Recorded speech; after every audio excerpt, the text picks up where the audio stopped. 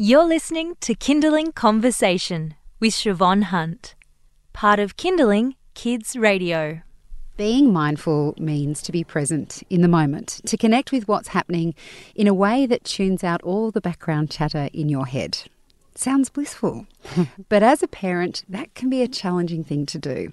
Think about the end of a day when the kids have been fighting, you have no food for dinner in the fridge, and your partner has just phoned to say they won't be home until after bedtime. Quite possibly, at that moment, you'd rather be somewhere else. My next guest says that mindfulness can help us all deal with those kinds of situations better and, in the process, become calmer and more compassionate. Dr. Diana Korevaar is a perinatal psychiatrist and author of Mindfulness for Mums and Dads. Hi, Diana, how are you? Hi, very well, thank you. Now, you're a practicing perinatal psychiatrist. I am. Who do you treat in your practice? Because your book has really great case studies in every chapter. And I would have thought, as a perinatal psychiatrist, you were just treating mums. Yes. Well, in fact, most of the referrals that come through to me are, in fact, pregnant women or women who are not managing with young children. But the reality is that this sort of work really needs to have a family focus. So in most cases, I meet partners. Sometimes I focus and do a little bit of work with partners as well because, you know, everybody learning a little bit about the emotions involved with parenting and how to interpret children, the more people we have in the family who are actually sort of aware of this, then the more, the more easy it will be. I mean, this is a hard question to answer, and I'm a parent as well. So what do you find the biggest challenges are for new parents?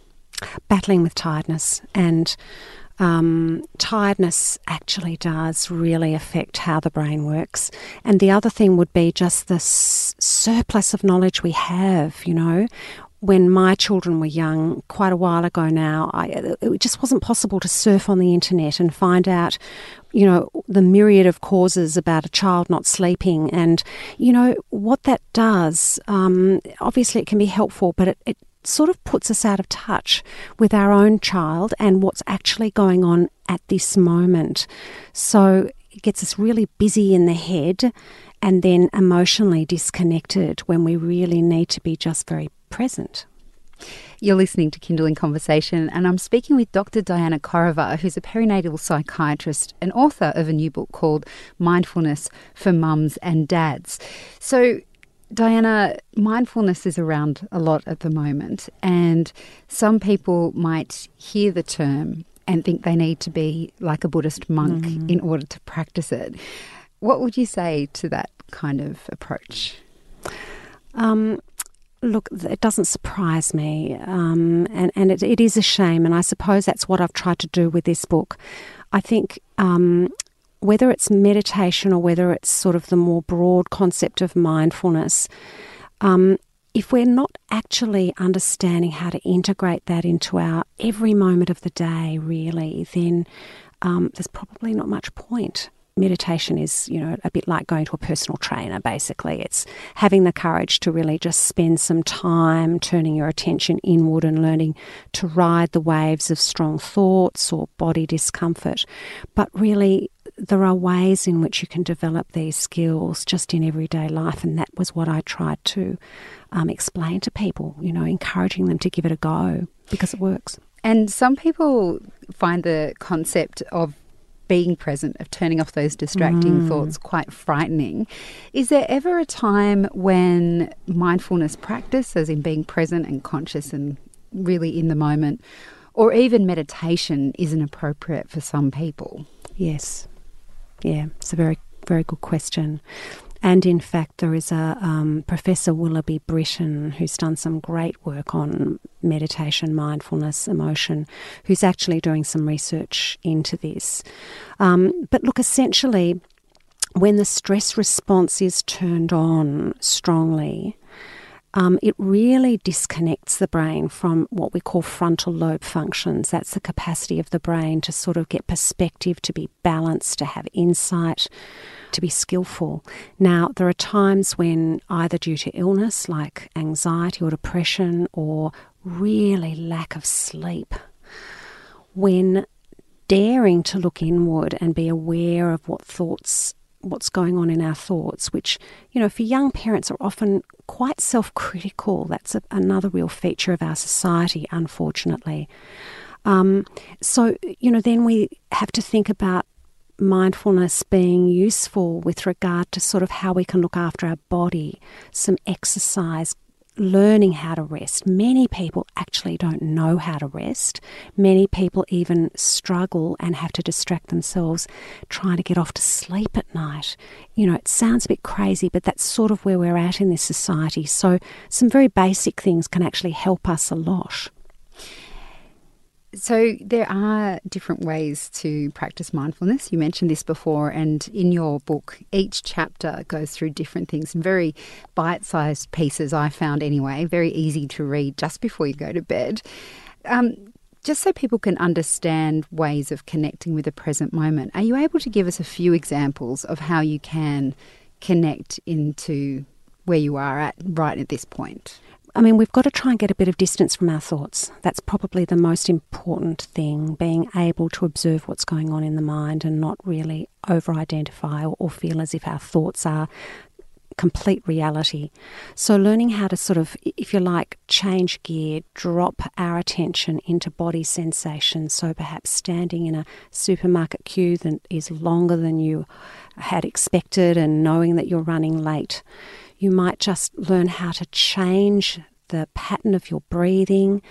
A lot of people know this from yoga or from being treated for stress, but slowing down and deepening the breath, which is very hard to do if you're in the midst of a crisis, but finding ways, times when you're bored, times when you're driving and you're reactive on the road, to just adjust the posture to one where that you would be familiar with if you were relaxing. And the more times that we can do that during the day, dropping out of the head and the flow of thoughts, we start to get quite nimble at it and quite confident with it. The other thing is to start tuning into the present moment. So even choosing a sense, whether it's sight, whether it's sound. So let's imagine that you're going for a walk and instead of answering a text message, you're going to decide to actually just quieten things down and pay attention to sound. And what you might do is just pay attention to a certain sound and watch it rise, just because you're trying to build attention and concentration. That's another important part. Instead of multitasking and the brain will just, jump from one thing to another, we're trying to actually stabilise it. So you might listen to birds, you might listen to vehicles coming and going. And is there anything in the repetition, is there something that's happening in our brain if we continue to do this? Because when you were talking about being in a supermarket line and it's too long, I know that there have been times, particularly since I've had kids, where I have tried mindfulness in those situations, and there's almost like a calmness of a recognition once I start breathing that, this is going to work. It's okay. Like I can breathe into this. And it's almost like it triggers an emotional response. Is there something happening in my brain in that moment? Yes. That has to do with practice, I guess. It does. And, the brain, we know now, is constantly reshaping itself. The wiring process called neuroplasticity is constantly being shaped. So when we start to actually recognise through practice that no matter what's going on, no matter how uncomfortable we might feel, if we just slow things down and actually connect to that present moment and perhaps connect to body sensations or breath, it's actually not likely to make it worse. We start to actually feel things are slowing down. So whether we've got a crying toddler in the supermarket trolley or someone, angry behind us, actually being present to that is almost always easier than being caught up in our head in a mad rush of reactivity. You're listening to Kindling Conversation. We're talking about a new book called Mindfulness for Mums and Dads.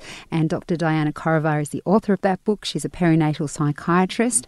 And we've just been talking about ways that you can connect to mindfulness in the moment. And I'm not going to give too much away because the book gives plenty of examples of how we can manage that as parents. Diana, I know the experience with many partnerships is that one person might find something really helpful and then think, you could do with a bit of this in your life when they look at their partner. Is there a way that you can help your other half embrace mindfulness? Look, I think that the changes that can happen as a result of mindfulness, such as, at a tense time, recognising that actually what is needed is just a pause and an opportunity to really engage, make eye contact and listen. These are felt experiences. These are going to change things anyway. I think we've got to be careful that we don't try and force mindfulness down anyone's throat. Like, you really need mindfulness today. But by the same token, I think I have said that actually. Being able to actually reflect and say, look, this is what I'm doing at a time when your partner's going to listen and might be interested. But really, at the end of the day, if that person doesn't want to actually engage in that, then that's not necessarily any big deal. We are actually always changing each other's brains. That we know from science. And we are changing relationships. So, even when I get parents, perhaps I'm working with a mother or father and they're really concerned about how the relationship's going, really big changes can happen when we learn to be different in relationships. So let's say they are on board. Yep. Can couples be mindful together? And if they are, what would that look like? It would probably, there would be a felt sense that conversations were deeper, that there was a sense of the other partner not just problem solving all the time, a sense that emotions are okay, they're neither right nor wrong, they just are, and probably a greater sense of just a much deeper understanding of each other and an ability to sort of review, go over at a better time some disconnect, something that actually was really unpleasant. So there's a greater sense of confidence. Yeah, maybe on Saturday when we're both a little more rested, I think I can talk about this. So that the whole principle of actually active listening and what I'd like to say, courageous conversations, being able to sort of talk about things without blaming, just in the spirit of growth, really. And one of the interests around mindfulness in particular, I think, is parents wanting to teach their children, because it can help with them in terms of emotion coaching, all that kind of stuff.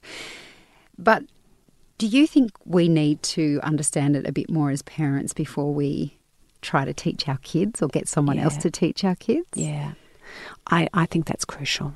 I think it's crucial. And I think that the more we can model for our children, so, again, perhaps on a day where we've been busy and we've ended up yelling or telling people what they should be doing, that we can come back later and perhaps reflect on what it's like to have a busy mind, what it's like to feel angry, and then start to look at parts of the routine, like the going to bed routine or the getting ready for school routine. And again, we want to encourage our children, assuming they're old enough, to be able to sort of develop an awareness that thoughts can be tricky, thoughts can be unpleasant, thoughts can be noisy, heads can be noisy. So we're really starting to educate them a little bit so that they can manage strong emotions of their own. But really, if we're not modelling that, it can really be problematic, actually. Diana, I love your book. I highly recommend it to all parents who are interested in mindfulness. Thank you so much for coming in today. Thank you. Thank you very much. That's Dr. Diana Korevaar, a perinatal psychiatrist and author of Mindfulness for Mums and Dads, and you will find that book out now in all good bookstores. We'll also pop a link up to it on our website. Just head to kindling.com.au. You've been listening to a Kindling Conversation podcast. We'd like to reach as many parents as possible, and you can help us by giving us a review wherever you downloaded this episode. It means that more people can find us. I'm Siobhan Hunt. See you next time.